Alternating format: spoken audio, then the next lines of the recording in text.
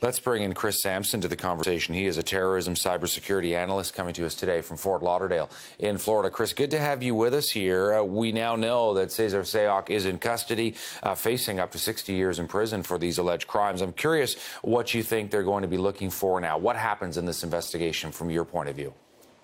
Well, first off, thank you, Todd, for letting me come in here. Aside from his social media footprint and discussing with his family, I'm sure will be looking at the other associates he's developed over the last couple of years regarding his ideology, because clearly, according to some family members that were quoted today in the American media, he had been an apolitical person that in many ways fit the pattern of someone who was not socially inclined or successful.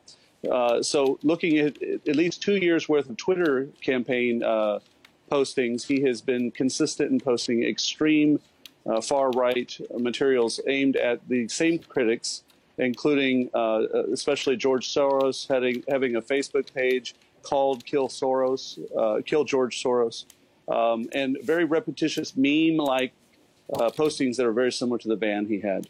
Right. So they'll be coming over all of this footprint to develop a profile. Right, and that profile will help them to determine exactly what?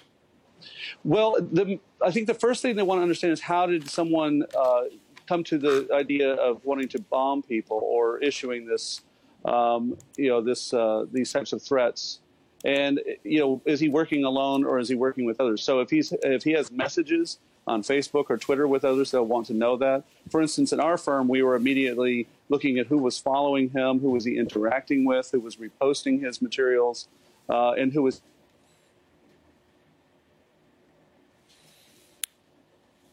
All right, we seem to be having a connection problem there with Chris. We'll see if we can reestablish that and get him back from Fort Lauderdale to give us the latest on what's going on here with this case. But just to bring you up to speed, we're tracking this, of course, in real time. A number of other packages discovered today, including some in California, and Senator Cory Booker of New Jersey as well. The former Director of National Intelligence, James Clapper, a package was sent to him. Chris is back with us. Chris, you were also talking about the sort of cyber footprint of this suspect and how crucial that is.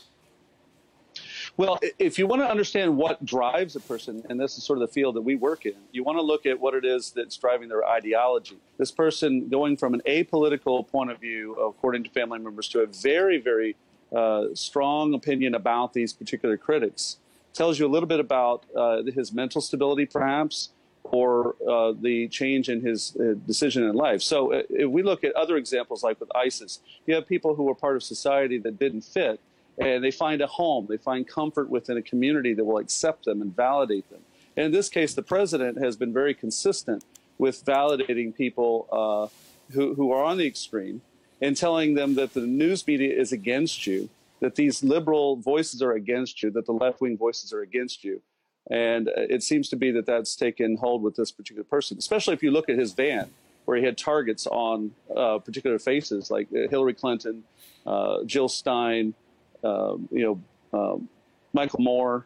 That's not really a normal behavior. So we want to look at all the people he's targeting and why. Right, and the fact that the van was filled with those photos and also, pro-Trump bumper stickers and all that kind of stuff. Sure. I mean, how much or little does that factor into this? Well, a lot of people have pro-Trump materials on their vehicles, and that's not an indicator all of itself. America has a freedom of speech standard by which we, express our opinions. It's when it goes to the extreme. When you look at this van, this is not normally what you would see. I live in the area where this has been occurring with this man. I know Plantation is only, 10, 15 minutes away from me. And, the county overwhelmingly went for Hillary Clinton. So in many ways, he's in a political minority of this area, which may also feed where he's at. So if you see a van or a vehicle that's this laden with propaganda, that alone will tell you that this person is taking their ideology to the extreme. And that's really what we want to look at, not just that someone has a pro-Trump sticker on their vehicle. That's really not going to tell you much of anything. Chris, great to have you with us, and thanks for your time today. We appreciate it. Thank you. Thank you, Todd.